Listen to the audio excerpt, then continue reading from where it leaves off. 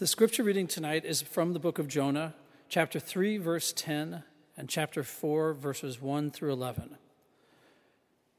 When God saw what they did, how they turned from their evil way, God repented of the evil which he had said he would do to them, and he did not do it. But it displeased Jonah exceedingly, and he was angry. And he prayed to the Lord and said, I pray thee, Lord, is not this what I said when I was yet in my country? This is why I made haste to flee to Tarshish, for I knew that thou art a gracious God and merciful, slow to anger and abounding in steadfast love, and repentest of evil. Therefore now, O Lord, take my life from me, I beseech thee, for it is better for me to die than to live. And the Lord said, Do you do well to be angry? Then Jonah went out of the city and sat to the east of the city and made a booth for himself there. He sat under it in the shade till he should see what would become of the city. And the Lord God appointed a plant and made it come up and over Jonah that it might shade over his head to save him from his discomfort. So Jonah was exceedingly glad because of the plant.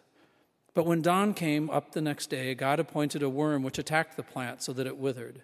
When the sun rose, God appointed a sultry east wind, and the sun beat down upon the head of Jonah so that he was faint, and he asked that he might die and said, It is better for me to die than to live. But God said to Jonah, Do you do well to be angry for the plant? And Jonah said, I do well to be angry enough to die. And the Lord said, You pity the plant for which you did not labor, nor did you make it grow, which came up into being in a night and perished in a night. And should I not pity Nineveh, a great city, in which there are more than 120,000 persons who do not know their right hand from their left, and also much cattle? The word of the Lord.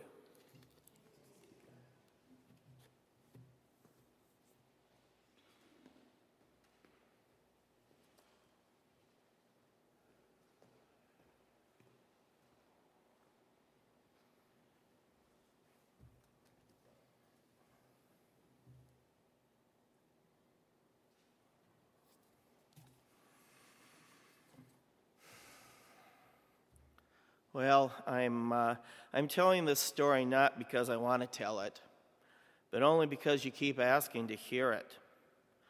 Plus, to tell you the truth, I'm kind of sick of hearing about your daughter and her problems. Not that I don't care or don't wish her well in her treatment program, or that I'm not glad she or the cops or whoever it was got her boyfriend into that anger control group. Because if half the stuff you told me about him is true, he sure as hell needs it, or better yet, some jail time.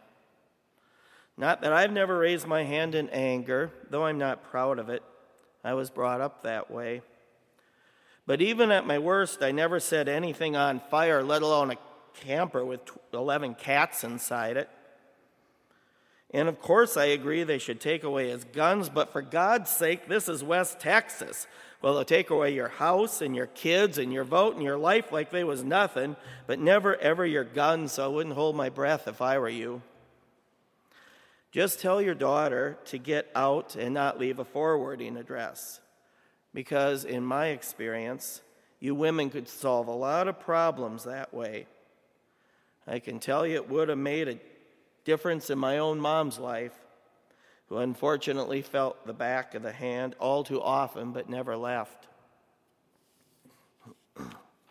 So anyway, I figure it won't matter if I tell you because, no offense, but I don't figure we'll stay in touch much once I blow out of this crap job. Not that I haven't enjoyed your company over these long, hot nights, but frankly, I don't think we have much in common, except maybe bad luck, as is proved by the fact that we're both working this graveyard shift in a friggin' quickie mart out in the middle of West Texas.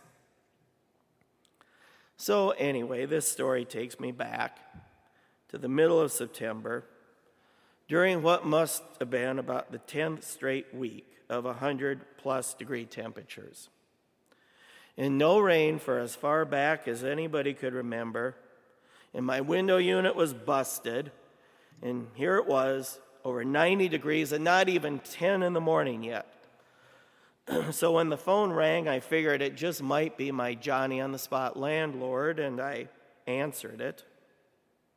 Well, turned out it was my sister Carol, calling to say she'd buried her mom a couple days back. But that's not all she had to say. She told me I had to come back to Minnesota to deal with the old man, get him to agree to move into an old folks' home, because she sure as hell wasn't going to take care of him, not after what he'd done to her. Well, I tried to get out of it, but then she played her ace on me by threatening to remind me just exactly what the old man had done to her. "Don't make me remind you of why I can't take care of him, Jonah," she said. "Or have you forgotten? Maybe you have. Maybe I need to remind you." So I had no choice but to cut her off and promise to her that I return to the scene of the crime, which happened in this case to be Hallock, Minnesota.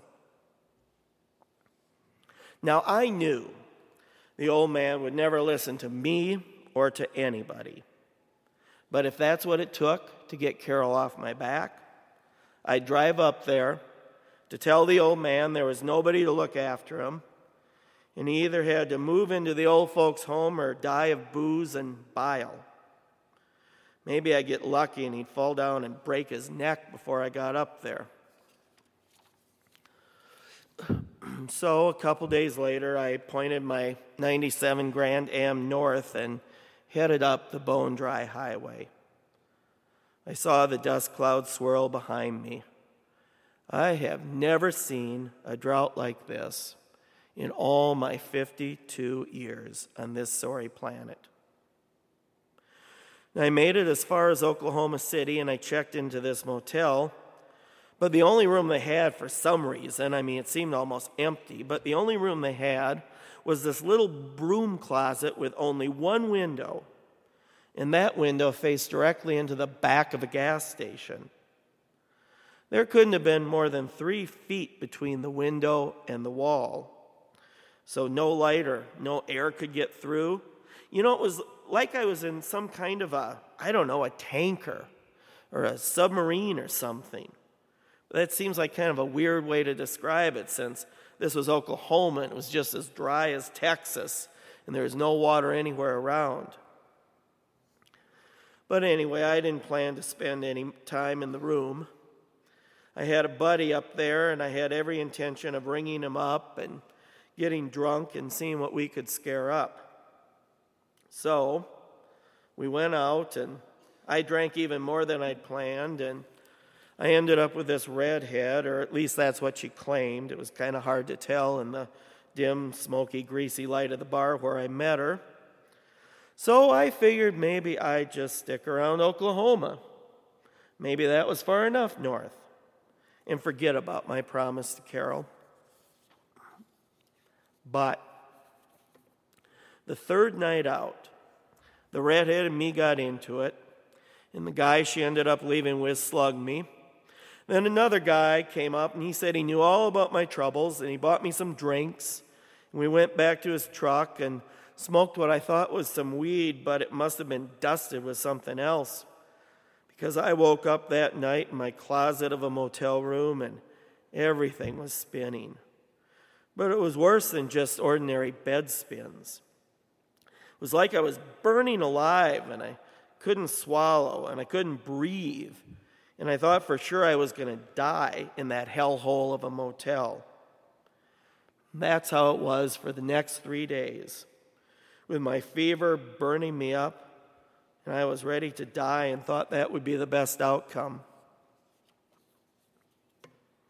But after that, somehow the fever broke. And then I figured, I've got no choice. It wasn't just Carol anymore. I figured I had God breathing down my neck. Now, I may be a lot of things, a lot of bad things. But one thing I'm not, I'm no atheist. I know there's a God, all right. And I know he's got my number. I know he's a hard case, just like my old man.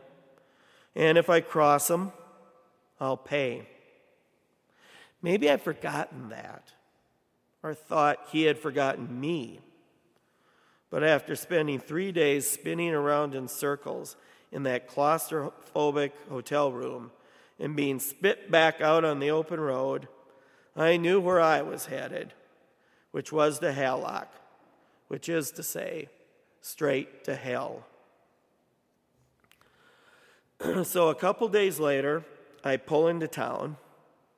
I drive by the grain bins and the farm implement stores and the churches and the beer joints where the old man had worn out several generations of bar stools. And so I decided to stop at my cousin Annabelle's house just to get the lay of the land with the old man. Now, Annabelle barely recognized me, but when she did, she was about as friendly as a 45-year-old Norwegian German woman is capable of being. Her husband and her kids were out, but her mother, the old man's sister Ingrid, was around. Aunt Ingrid's MS had progressed pretty far, and so she was in a wheelchair. Anyway, they told me that they'd been praying for me, praying I'd come up there and talk some sense into the old man and get him to repent and turn his life around before he played out his final act. And they had faith he'd listen to me. I figured that was about as likely as the next Summer Olympic Games being hosted in Hallock, but I said I'd talk with him. So later that afternoon, I walked up to the door of the house where I'd spent my childhood, if you could call it that. And I felt so numb and removed that it was like I was in a trance.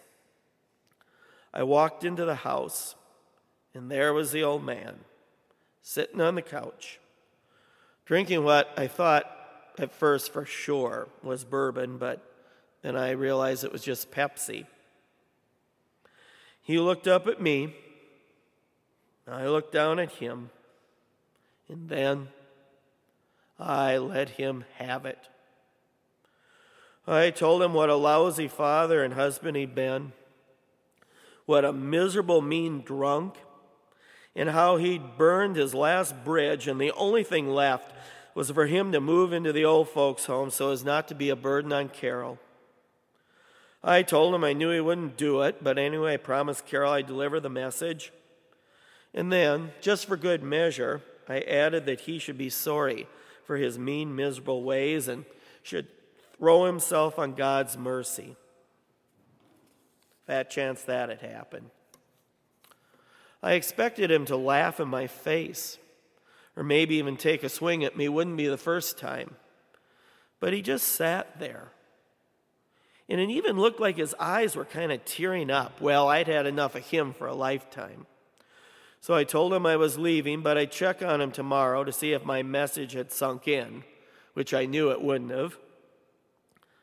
I don't know, I guess I just wanted the satisfaction of hearing him tell me to go to hell one last time, just to confirm what I already knew about him and to make sure his sorry fate was sealed before his Maker for all the misery he'd caused so many people.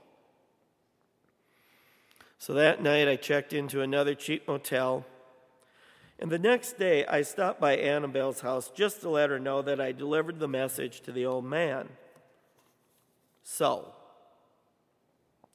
imagine my shock when Annabelle opened the door. I walk into her living room, and there, right in front of me, sat the old man. And not only him, but my crippled Aunt Ingrid and Annabelle's husband Donald, who still had the ruddy face of the hockey player he used to be 15 years and about 95 pounds ago.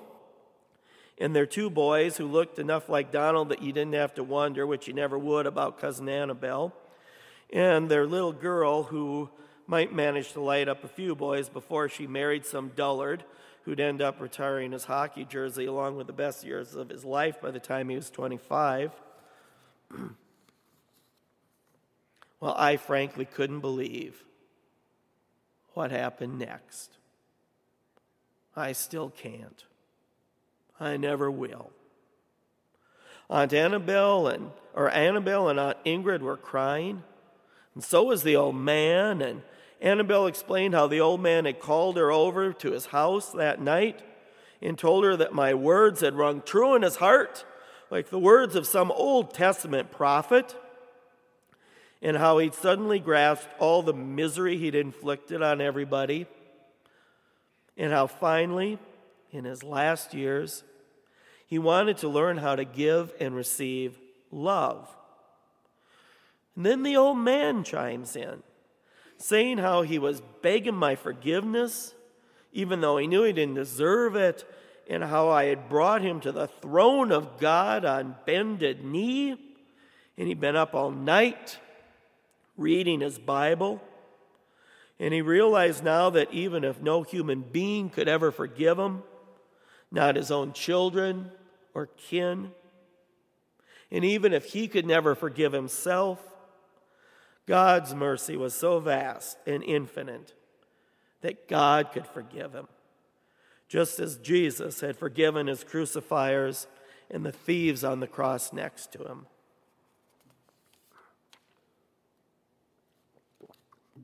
Well, I was just in shock.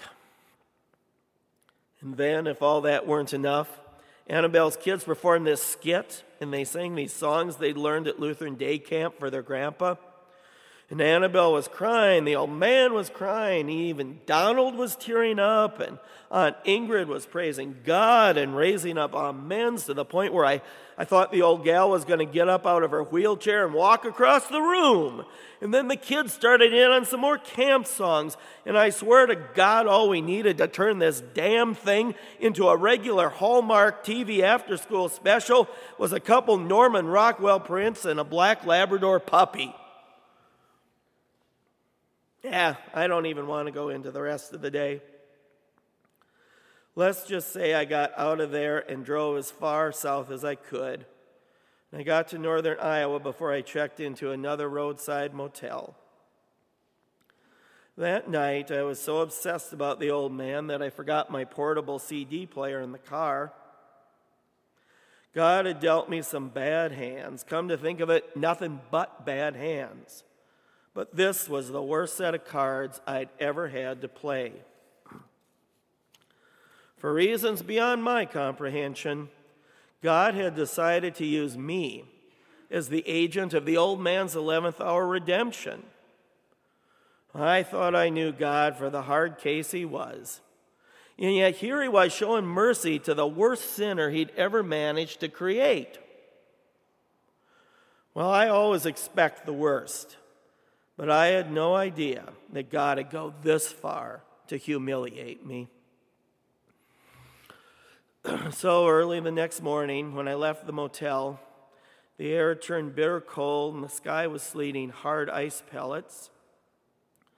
When I came around to the driver's side of my Grand Am, I saw some jackass had broken the window just to steal my CD player. I mean, how much could that thing have been worth, I ask you? So I brushed the broken glass off the seat as best I could, and I started down the road with the sleet pelting into the left side of my face. And as I got further south, the cold sleet turned into a warm, sticky rain. But you know, now the funny thing is that no matter where I was, there was that rain. No matter how far south I got, there was that rain, even though the drought was still in full swing. And I can't prove this, but I'd swear it wasn't raining anywhere else except right where I was. I could see the end of the rain on the horizon in front of me, but when I reached what should have been a clear sky, there it was still raining, and the clearing was still on the horizon. So I kept driving, me in the rain, right through the rolling hills of Iowa and the flatlands of Nebraska, down into the dust bowls of Kansas and Oklahoma, and straight into the dusty, bone-dry heart of West Texas.